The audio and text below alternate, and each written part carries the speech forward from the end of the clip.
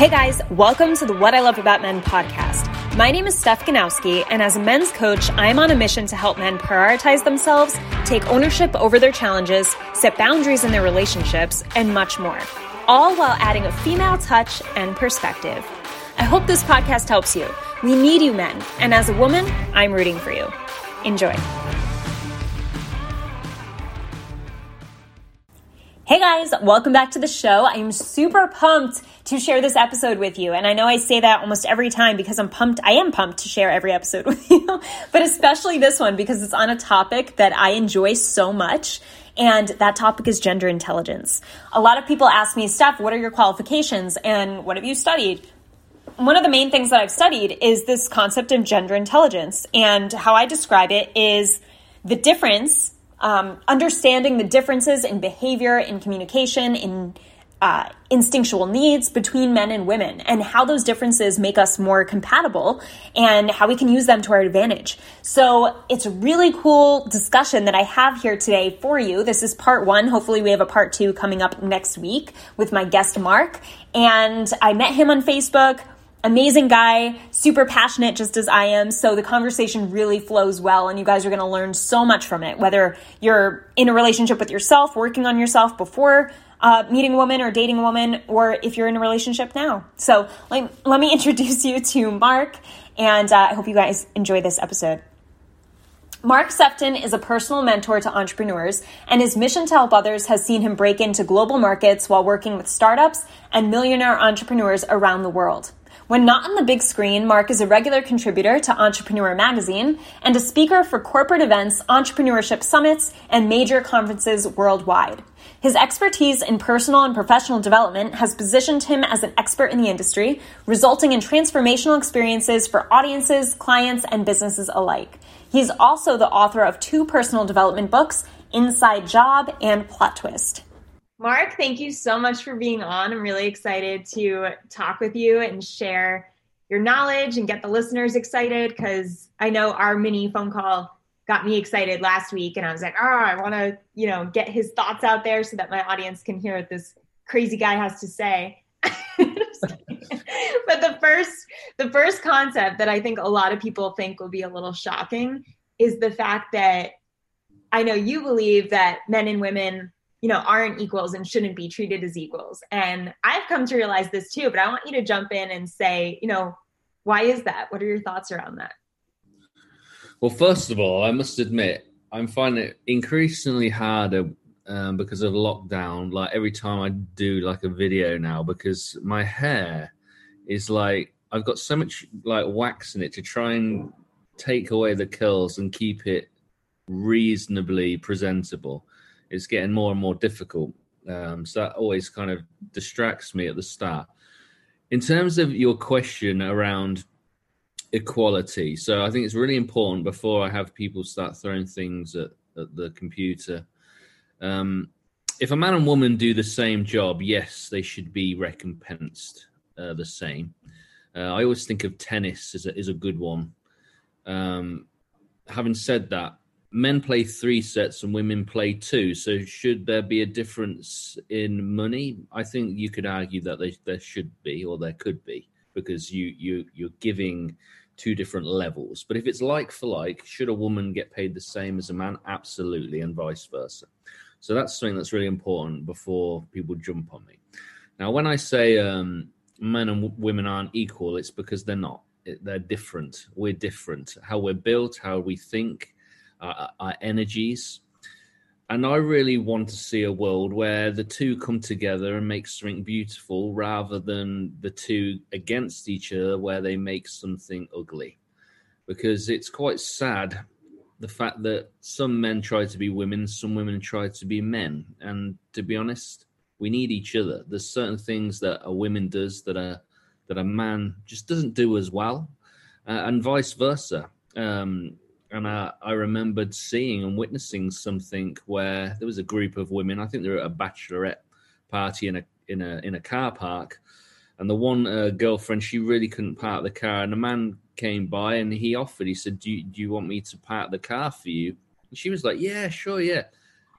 a few of the girls in the group, they were livid. They were like, how dare a man think that, he needs to, park the car, and the woman was like, he's just being a gentleman. I'm okay with it. And they're like, oh, we'd never let a man park, our car.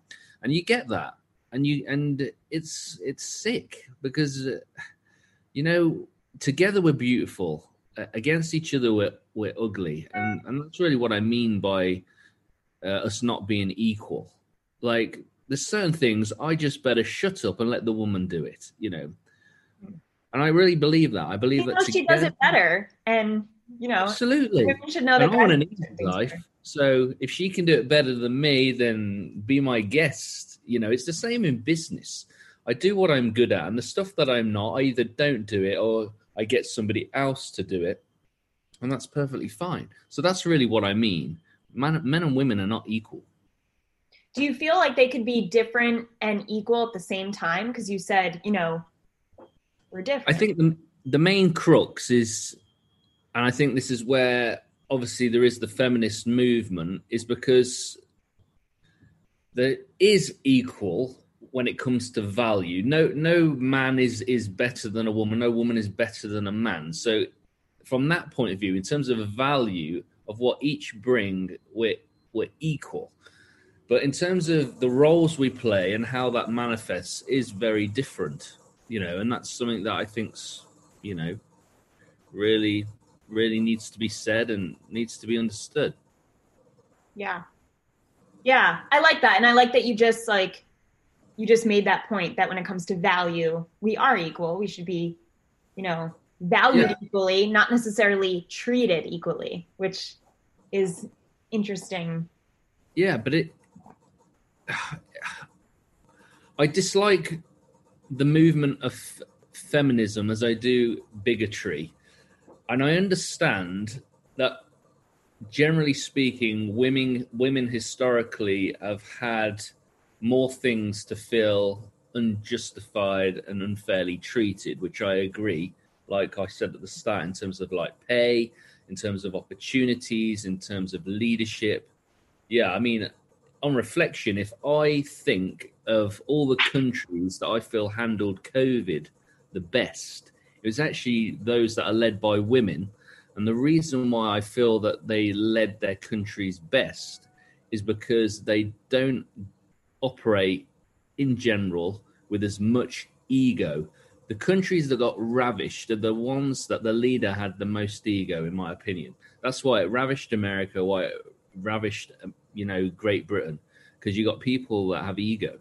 Whereas the ones that really did well, I think, were New Zealand. I think Finland did well, Germany, and so, for me, that says a lot too. Do you feel that like ego is mostly attached to, like, are you saying that ego is mostly attached to men when it comes to like behavior? I would say you see ego more in men. If like whenever I think of ego, I always think of sports people mainly.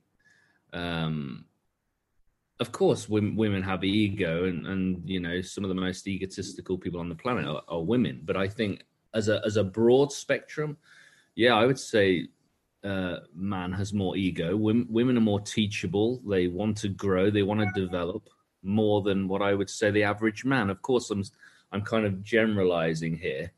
Mm-hmm. So, I think that's important to say too. But yeah, I think so. I think ego is manifest more in a man. Mm-hmm. And I think that comes with the responsibility of leadership, right? Because if men are more looked at as the leader or expected to be the leader, it kind of puts more pressure on guys to the point where they don't have to be more egotistical, but they are more affected by that ego, which is interesting. But like, yeah, just bringing up the point or the example that you gave about the women in the car and like not wanting to let the guy do that. I just think that's so silly, because I think that it takes a smart woman to know that she can open a door, but if she wants help, she can get it. And like, it's not like this, like, oh, you should get the door for me, but it's just like, it makes the guy feel good. And we know that the little things make the guys feel good. So like, why not just let him feel good? Why is that a big deal? You get a door held for you. He gets to feel good. It's a win-win. Like we're putting ourselves in this position where it's like, I could do this myself. Like, yeah, no shit. You can open a door yourself. Like, I mean, I hope you can. And, like but it takes a smart woman to ask for help, even if she doesn't need it at the moment. I think that makes a more intelligent, wise woman to do that sort of thing, to ask for help from men. But I also see it as a woman of strength. And equally, a man who demonstrates the same behavior is also a strong man. Having help is a sign of strength for me. Being comfortable in your own skin to know, actually, I can do this, but maybe he can do it better. And I love the fact that you are absolutely right. Men do love the small things that they can do. It's true. Like, being handed, I don't know, like a spaghetti sauce with a real tight lid, just to simply take that top off. That is so small, and I think it comes down to, men and women, we all have a basic need to want to feel wanted. And when we do something that's even remotely small, it gives us a sense of like, that we're important, that we're needed. And it doesn't value and accomplishment. Yeah, exactly. So, yeah, men and women aren't equal. We're beautifully different. Mm-hmm. Yeah, I love that. And I often, now that I know that, and I've learned a lot about that in John Gray's book, Men Are From Mars, Women Are From Venus. And now I do go out of my way and to ask guys for help if I need it. Like if I'm struggling with something, if I have a question about a light bulb, I'll go to my guy friends and I'll ask instead of me trying to figure it out and take an hour trying to figure it out, because they just know. So it's like, why not just ask the person who knows and feels good when you ask them? And I think that's it goes back to the beautiful dynamic of we each are different types of people and, we complement each other in that way. So yeah, I think it's great to ask for help. I think also with guys, like you said, it goes both ways. And I think for men to ask women for help in different areas is just as strong and powerful. And I think, courageous. But I do think that there's a line that can be crossed when it comes to men asking women for help. In my opinion, it comes more on the emotional level of don't go to your woman for your emotional troubles as much as your woman comes to you with hers. I strongly stand by that. What are your thoughts on that? I must admit, I can't say I've ever given that any thought. So that's something that is interesting. I think it might be helpful for you to maybe share why you feel that way, and then maybe I can interject. Okay. So my belief is that if a woman goes to her man to vent or, what she's looking for is safety. The main thing that women want from a male partner is to feel safe and, protected and taken care of.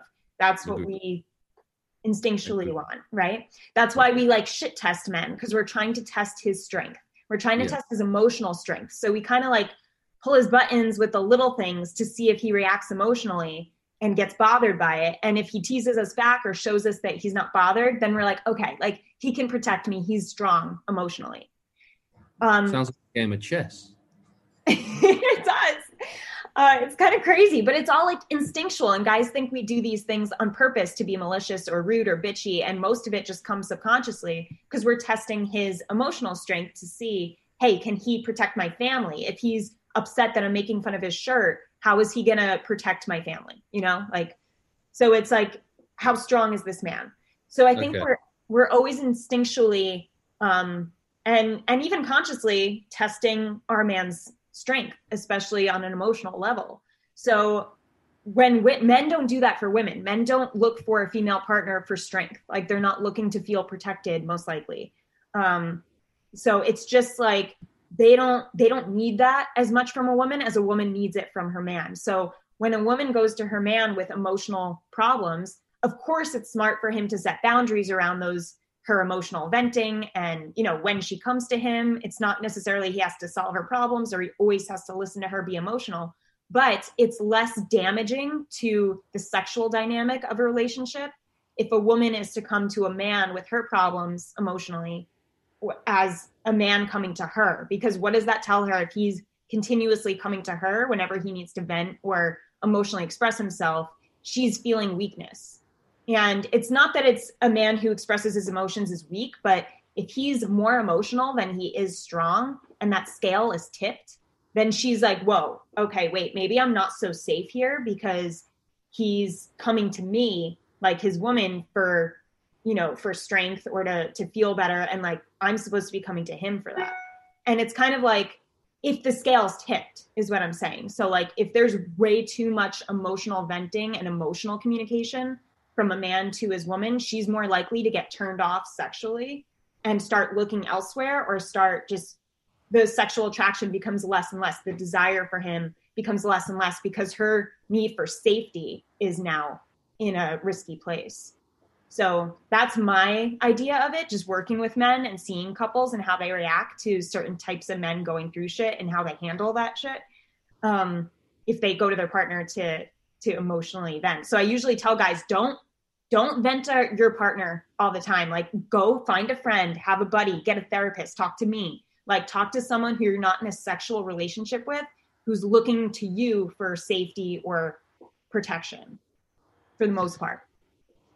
Yeah, that's interesting. It's something that I feel like I will chew on probably way after this call. I think I understand what you're saying in terms of safety and security, and I fully agree. Like, as a man, they're qualities that I want to provide, for my woman. I want her to feel safe and secure. And when the shit hits the fan, I've got her back, and I think most men, we are protective. We like to provide. We like to reassure. It's interesting on the emotional, because you're obviously saying that men can feel the way a woman does, but you're saying that you feel that man shouldn't lean on his woman that way, that he should lean on another male friend or a therapist or a coach or whatever. And you feel that's because it actually puts the woman off. Why do you feel it puts the woman off on a sexual level? Is that all it affects, or can it affect, in other areas? But it's interesting that you mentioned if a man goes to a woman with emotional needs, that sexually she'll be turned off. Mm-hmm. Because I think the difference between a friendship and when a woman's when a woman's looking for friendship in a man versus a romantic partner, what I believe and what I see separates the two is the fact that she's looking for protection. She's looking for protection, and she's looking for a man providing for her in whatever way that means. Doesn't necessarily have to be money, but like, that's what makes the difference between a male friendship and a man who she wants to be with romantically, right? Is the protection and providing and her feeling safe. Women don't look to like guy friends necessarily to feel safe. I mean, it's an added bonus, but it's not like that. Okay, like, he's got me, he's my rock. Like, I'm safe with him. I'm good with him. I could trust him. He's always there. That type of thing. So I feel like when that is put at risk, like, because that's where the sexual dynamic begins for women, is like, she's looking for the safety and protection for her and her future family. If that's put at risk, then that's when the sexual dynamic of that romantic connection is pulled apart. Okay. Well, I think the interesting thing here would be probably we can encourage people to actually feed back, particularly women, on this, because it's not something that I can say that I've heard. It's an interesting thought, and you are a woman, so So for me, I acknowledge and respect that. For me, that could actually be of benefit or help to a man hearing that, and that's something that I will chew on too. Because I mean, I've just wrote a third book which I haven't released yet, and I do talk about um, men and their emotions. Because I wear my heart on my sleeve. I'm emotionally intelligent. I know what I feel. I know why I feel it. I know what emotion means. Why do I feel this emotion? What does it attribute and contribute to? And I know that, even with my relationship with my kids, they see how I am. They know how I am. My ex-wife, she was very much about hiding her emotion from the children, but I've always been a believer of allowing myself just to be, because when they grow up, they need to be familiar with these emotions, need to understand why we have them and what they mean. But it's an interesting point, and something that it's interesting that you shared that. And I think that'd be great to find out what the listeners think, and be great to maybe follow up on that. I think that's a really interesting point. Cool.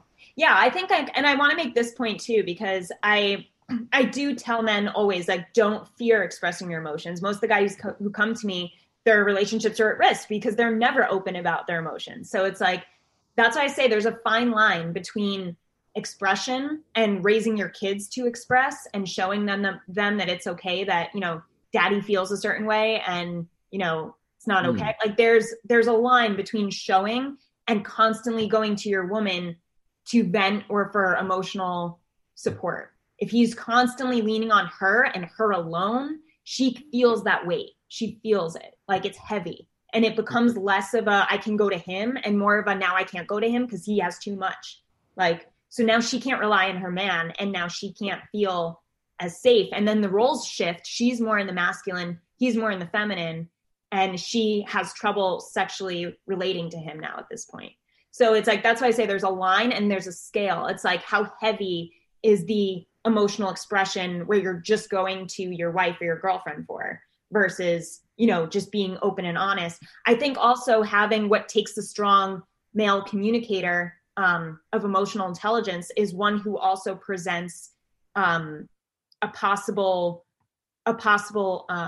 solution at the end. So maybe he is venting, maybe he is expressing himself, but at the end of it, he says, but you know what I think I'm going to do right now to help myself here? Maybe it won't solve the problem, but to help myself right now, I'm going to do this. And he shows that he can handle himself. So he's not looking to her, like, what do I do? Like, what do we, it's just like, all right, I'm going to do this. Do you have any insight? Okay. Yeah, that sounds good too. Okay. I'm going to walk away with that. And he walks away with at least that mentality of wanting to, showing that he can, follow through with it. I think this is important for women too. I think, both men and women should be doing this, is not just going to our partner to dump, but also coming up with a way where we can at least take a step forward from that situation emotionally.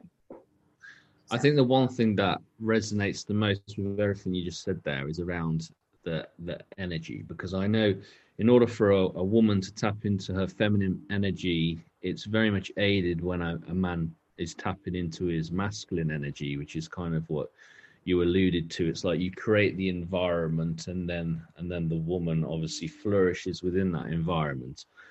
So I agree with you on those points. I actually think that you are onto something. I think it may then manifest in terms of the sexual energy that it ends up in, of what you're saying.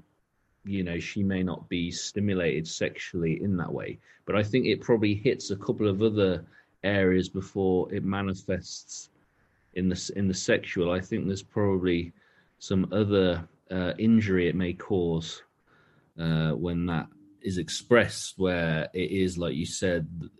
Do you think there's anything that a woman shouldn't be leaning on a man for? If you're saying that you feel like a man shouldn't be leaning on a woman for the emotional side of security and safety? That's a really good point. That's a really good question. I think when it comes to wait, that's one before I speak. I want to think a second on that. I know you're interviewing me, but I can help myself. I mean, when it comes to like when a woman should just not. Yeah, I mean, it might be like what you did to me, where I was like, I've not actually processed or heard that before, but it's something that I will chew on. Yeah, I need to chew on that one because I don't want to say something and then regret it. Well, yeah, exactly. I never thought about this. Yeah. I think some of your explanation around what you said is more helpful than probably what you said. Because I agree with you in terms of the space that each of us create. That if a man wants his woman to like be tender and sensitive towards him, it often comes when, like you said, she feels secure, she feels attractive, she feels safe. Then that reciprocates with tenderness, affection, care, which is what every man wants and what every woman wants. And then there's a great book, I think it's called Love and Respect. I don't know if you've read that one. No. But it generalizes a bit in just so that I can try and articulate what the essence of the book is.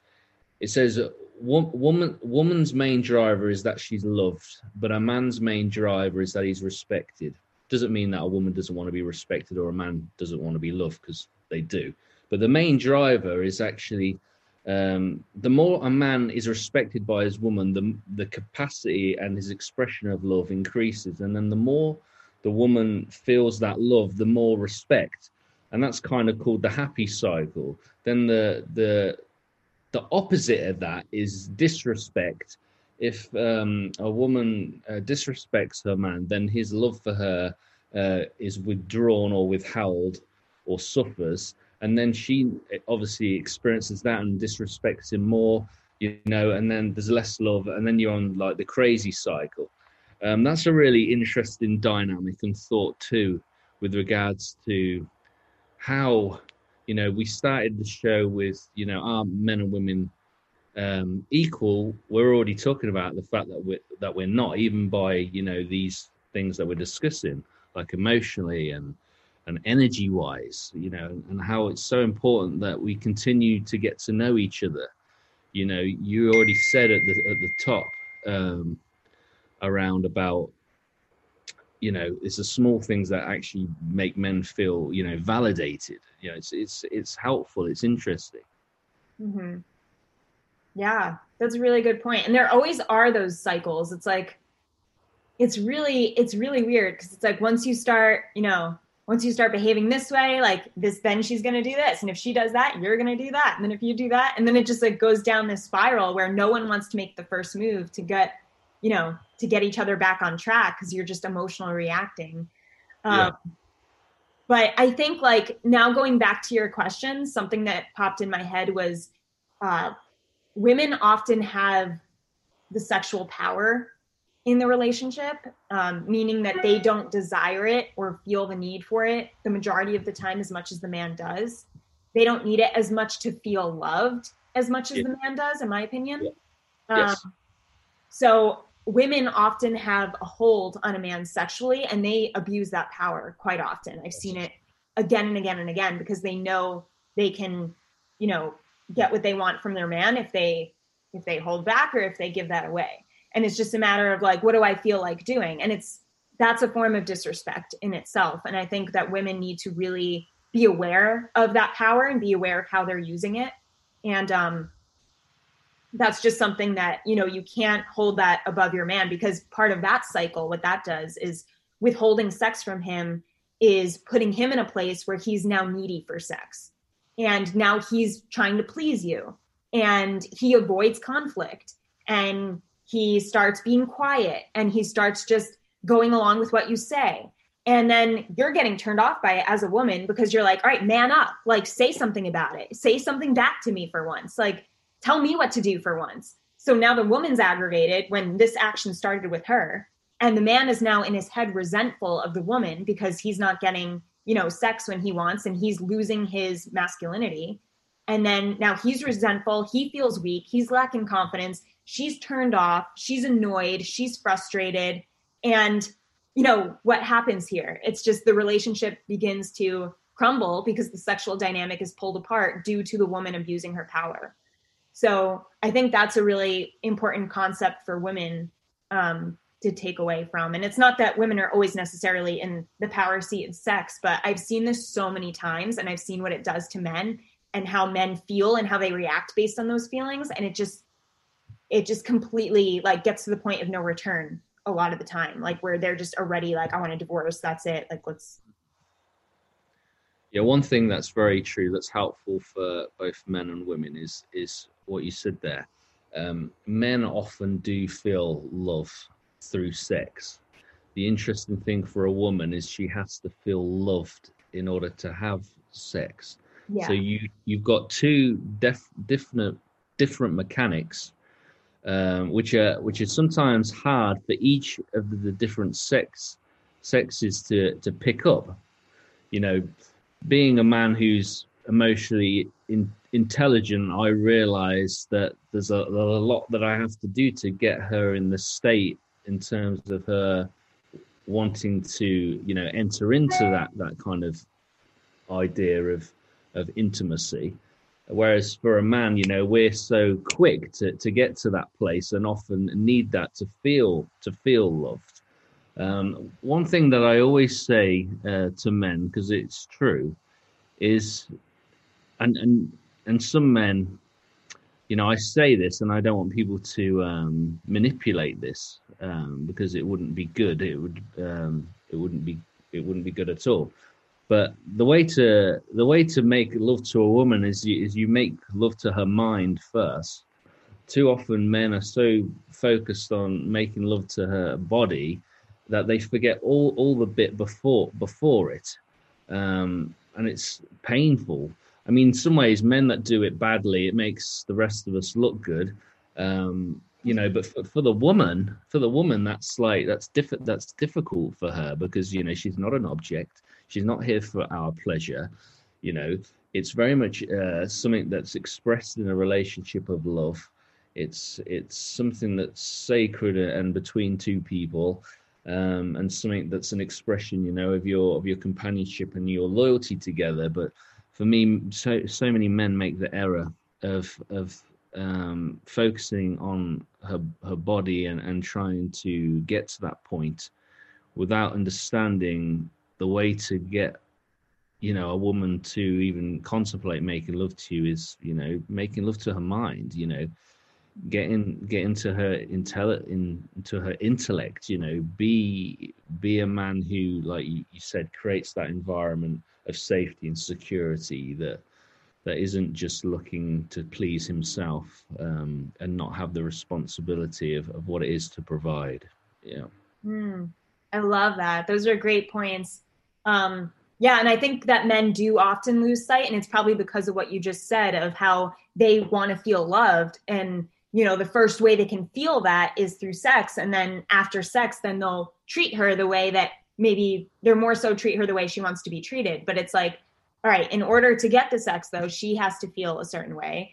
And it's putting that ego aside again and realizing, all right, this is about her. It's not about her. It's not all about her. But it's like, it's like feeding her mind. And I like that you brought up that point because I think women are more mentally turned on before they get to the point of having sex with someone, and men are more visual creatures in general, just like instinctually, evolutionary wise. Like take it back, like men had to notice which women had the big hips so that they would give me a healthy baby or like give me lots of babies.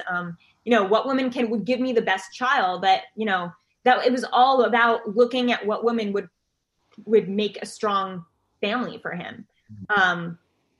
So I think that women, evolutionary wise, we're looking for the smart man, like who is going to be a smart hunter, who's going to bring home, what we need to cook and eat. So it was more along the smarts level. And I think that's why women are very, women can fluctuate. Like if a woman finds a man somewhat attractive, she's like, I'm not like that sexually turned on by him physically, but like mentally, oh my God, he's so sexy. And then as we date him, like we'll date this guy, and then little by little we find that we're more physically attracted to him. And it's like, whoa, like I'm so turned on by him physically. And the mindset and the mentality of like how he makes us feel and like what we feel about our mental connection actually makes him visually more appealing for us. Whereas guys, it's really not the same, from what I've experienced with guys and from what I studied anyway. I find, or I study that like men are more, because they're more visual, a man will find a woman very sexually appealing physically, but he can't, but he's less likely to find a woman he's not sexually appealing and then grow into that physical attraction. Like it's usually like you're attracted to her or you're not. Is that true? As a man, do you agree with that? Yeah, I think the dog agrees, very passionate. Yeah, definitely wanted to get in on the action there. Probably an attention-seeking male. Wait, I have something to say. Yeah. It probably, if you can repeat it, Stephanie, because I must admit your dog did completely take my attention there. Okay, I know. There's dogs barking outside, so it's a problem.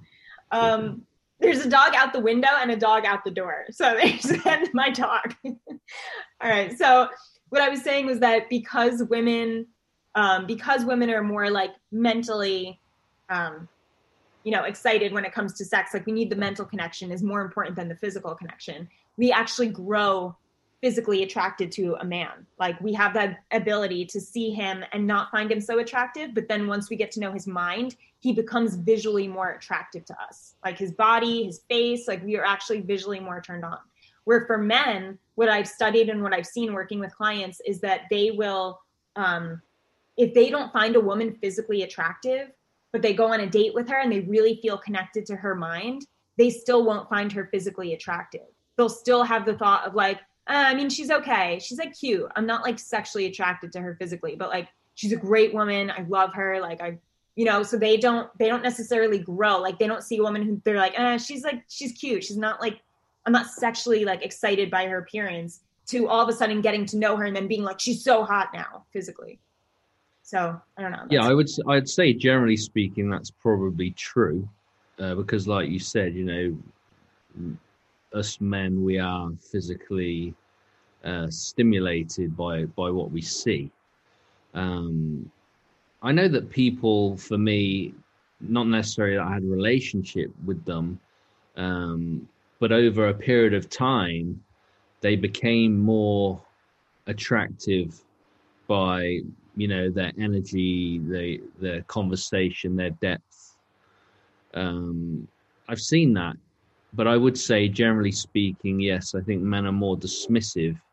If you think of something like Tinder, it's very much based on appearance. And as a man, she's either attractive or she isn't. And you don't even have the opportunity to prove that man otherwise.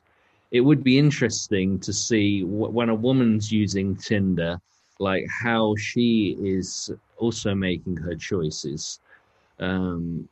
Because obviously, for her, that may be more difficult if she's thinking actually there's more to a man than how he looks. It's interesting that there's a lot of dating apps that is focused very much on the physical, rather than maybe somebody creating something that actually manifests and focuses on something that's less physical. It'd probably help maybe women more, but maybe not so much men. But it's a thought. Yeah, well, that's what I think is great about Hinge, the dating app Hinge, because it's like it's mixed. It's a mix between a picture and something that the person believes, or a story about the person or their favorite experience. And then it's a picture, and then it's more about what the person thinks or like something funny the person can say. So it's like, it's very this, that.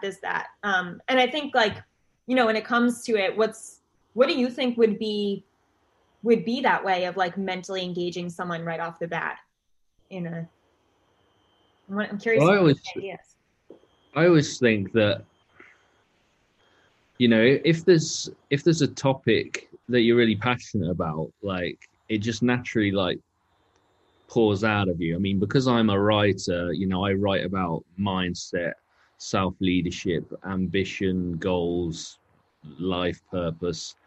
It does stimulate, the thought process. And a lot of women actually, if I'm honest, love psychology. And I think, if you're a man like trying to attract a woman, then dude, go study psychology. Because once you start talking about that stuff, it's like, women start to think, goodness, he's actually got a bit of depth, Yeah. which is, which for me, these are the things that obviously do connect, with a woman. Whereas if you think of the stereotypical man, you think of cars, you think of big muscles, you think of tattoos, you think of all those other things, drinking, and not so much around intellect. I often talk about, it's fine to have big muscles, but how many men do I know that have big muscles, but the strength in their mind, they're walking around with a fat head, mind obesity, where there's no substance, there's nothing here that can carry you through when life gets tough, and so when you talked about security, it isn't just the security, like the physical security, it's the ability and the emotional understanding of how to support someone through the death of a loved one, through their own challenge with their own health, losing a job, missing out on a dream job, whatever it is, having that substance and that strength. Mm-hmm.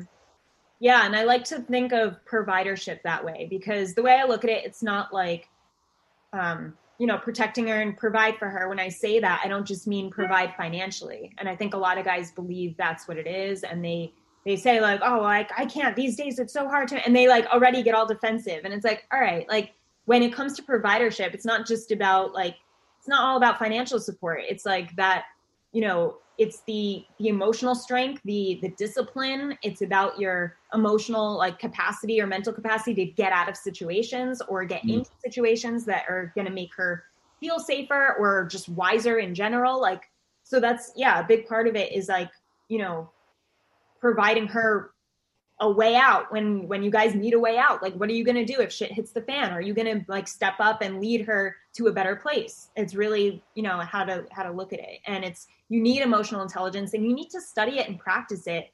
I tell people too, I tell guys, it's like, it's not something that naturally comes, and certain guys have it and certain guys don't. And I think a lot of guys feel that way, and they're like, I'm just not like that. I don't know anything about psychology, or like, I don't know how to communicate. Like, I wasn't raised that way. It's like, all right, you're a grown ass man now. Like, it is your job to study, communication skills, or get yourself in the place of, knowing a little more about like mindset or how to intellectually stimulate a woman. Like, that's your job now. Like, you can't blame it on your parents anymore when you're 40 years old. Like, you can't come to me and say, oh, I wasn't raised that way. Like, you're raising yourself now. It's time to take responsibility and take new action. So any thoughts on that? No, I mean, I'm big into like self-development, personal development. That's where my business lies, and I'm a big believer, if you improve the person, you improve business, you improve relationships. But it starts with you. It starts with your relationship with yourself. It then starts with, your own reflection and assessment. If something isn't serving me, or if I can identify a repeated occurrence of a problem, it's obviously something that needs, addressing. I love being a lover of learning, love developing, love learning new things. So for me, it's a daily habit of mine that I'm reading something, I'm listening to something, I'm having conversation, I'm writing something, and so for me, as a man, if you can start to realize, your mind is a muscle, just like your forceps, and the more that you work it out, the stronger it becomes, and the more attractive it becomes, not only to yourself, but to those around you. One thing that I think is the most important thing when it comes to finding a partner in a relationship is the fact that there's too much focus on what the other person wants and not enough focus on who they need to be in order to attract the person that they want. So for me, it's like, if I'm saying to you, make love to a woman's mind first, then any smart man will realize, and it can't be fake, because it can't just be, right, I'm just going to, take what Mark's saying now and start talking about things I don't know, and just saying things because I know how to manipulate the system and she's going to be more sexually responsive to me, because you're going to be found out anyway. It has to be something that is a natural lifestyle of behavior and wanting to learn and grow. But I think the most attractive people on the planet are the people that want to continue to grow. And the relationships that grow and flourish and survive are the ones that are determined to keep growing, that they don't plateau, that they don't stop. But too often people get comfortable, one grows, the other one doesn't, relationship fails. It needs to be something that you're constantly having check-ins with, saying, this is where we're heading. Are we together? Are we going for the same things? For me, that's really, really important. What would you say to couples who feel awkward about that conversation of having a check-in? Like, what do you think is a good way to start having that type of check-in on growth or where the relationship's going, to the point, like for someone who's maybe not used to doing any of that? What would be the starting point? Well, often they say, I don't want to do that. Like, but in some ways it's like, you don't want to not do that. It's like, it'll cost me too much. It'll cost you more if you don't. It's either you settle for the risk of a failed relationship, which I've had one, or you actually think, because they say prevention's better than cure, which is totally true. And the reason we have check-ins is so that we can actually prevent us going down the inevitable slippery slope. So I can see from my own experience within my marriage and then my divorce, I can see whether a relationship's going to survive or not. I don't necessarily say it because everybody's story can be different, and I don't like to kind of prophesy the fact that something looks similar to my journey, because it may well be different. So I am cautious of that. But I can typically tell if they're too far down a road, whether it's even retrievable. And so the reason of check-ins is actually to, like I said, it's a preventative, not a cure. I talk about it in Inside Job, not particularly about this point, but I talk about Formula One. Now they have regular pit stops. And why do they have them? It's so that car can keep at its top performance. And yet sometimes I say, sometimes you have to stop to get ahead. Sometimes the relationship needs the pit stop, not because anything's wrong, but actually to make sure that something doesn't happen where you get a blown tire, and it could have been, prevented if you'd have taken the chance just to have that pit stop, have that check-in.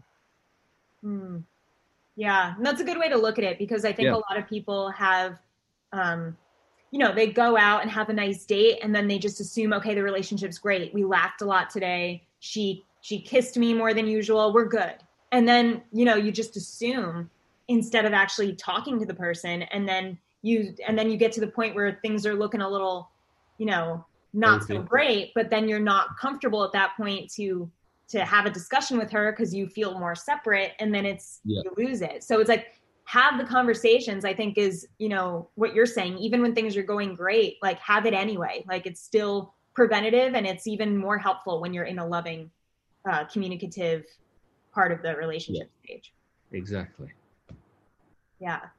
So cool. What does that look like for you? Because sometimes I give examples of initiating that pit stop conversation. What does it look like for you? Like, what would an example be that you could give where it's like someone initiates that check-in conversation? Yeah, I think it's Tim Ferriss and his girlfriend. They have quarterly like check-ins, and it resonates with me because, if I've set goals for the year, or if I'm tracking my behavior or trying to establish a new routine or a new pattern, then I'm constantly evaluating where I was to where I am. It's like getting on a scale and then saying, I'm losing weight, I'm reducing my BMI, My body mass index is coming down. And so for me, it would be pretty much, and you can make it quite beautiful and say, you know what, we're going to go and have a meal somewhere. And after the meal, we're just going to check in with each other, and you could have some set like thoughts on what you may talk about, some things that may be awkward or maybe just important. I believe in, having a date night once a week. You can totally mix it up and make it something that's enjoyable, because I think, relationships do need work. Yeah, as much as we're human beings, because I think I emphasize that a lot. We are human beings. We're not human doings. So we do need to make sure that our relationship is about being. But I do think that, taking the time to actually assess. I love feedback, if I'm honest. I thrive on it. Criticism is a little more prickly for me. I do tend to find that more challenging. But if I'm mindful of the motive behind it, then I'm very accepting of it. Sometimes I'm more wary of those that don't know me but want to criticize. But those that do, I think it's about motive. But it would be very much, like make it enjoyable, make it something that, like I said, have a meal, kind of have a day away together where you could go to a spa or whatever, just an opportunity to do something together that's nice, but then also, do something meaningful, talk about your relationship, how you feel, what's on your mind, and it being relaxed as well as it being purposeful. I love that. I like creating the positive environment along with it, so that there's a positive association. Whenever we go here, whenever we drink coffee together, we talk about each other, and it's like, that's great. It's not threat mode. Yeah. I usually don't really say that when I give that advice. So now I'm going to add in add a positive experience along with it. And it doesn't have to be fancy, guys. Like, don't think you have to go to a spa or you have to go to a nice restaurant. It's not about that. It's just creating a relaxed environment. So whatever that means to you, or whatever, makes the most sense, I think can work for anyone. And we can always do a part 2, Stephanie, can't we? Yes, we can. Oh my God, it's almost 1:00. Damn it. Oh, okay. Well, we should do a part 2, really soon. You could do next week. That would be awesome. We could just pick this up, because I have a few other points I want to talk to you about. Yeah, we can do that. Definitely. We can tease people with this one and make them want more. Yeah. All right. Sounds good. Well, Mark, where can people find you? Where can they hear more about what you do, your books? Yeah, I mean, I'm on all the social media platforms. My handle is actually my surname first, so Sephton Mark. Sometimes I do get people call me Sephton, which always makes me chuckle. It always reminds me of my school days, or even when I play soccer now, my teammates are like Sephton, it does happen. My website's being reconstructed at the moment. That's marksephton.com. But most of the time I'm just receptive, to any of the social media like LinkedIn, Facebook, Twitter, Instagram, Clubhouse. Yeah. Cool. So, you're everywhere. What about your books? Yeah, so my book's on Amazon, Inside Job. I wrote that in 2014. That is based on the premise you're only as good as the thoughts you think. If you want to change your outward experiences, you have to change your inward dialogue. Plot Twist I wrote in 2017, which is about how we all have goals and visions for our life. Something comes from left field, takes us in a different direction. I teach people how to pivot, evolve, and reinvent themselves. And none of us have experienced so many plot twists as the last year that we've had. And then my third one probably be launching in the middle of 2021, which I'm really excited for. So watch this space on that one. Cool. Awesome. Well, thank you so much for your time. Thanks for your knowledge and sharing. And I can't wait to have you back. Yeah, you're welcome. Thank you for having me.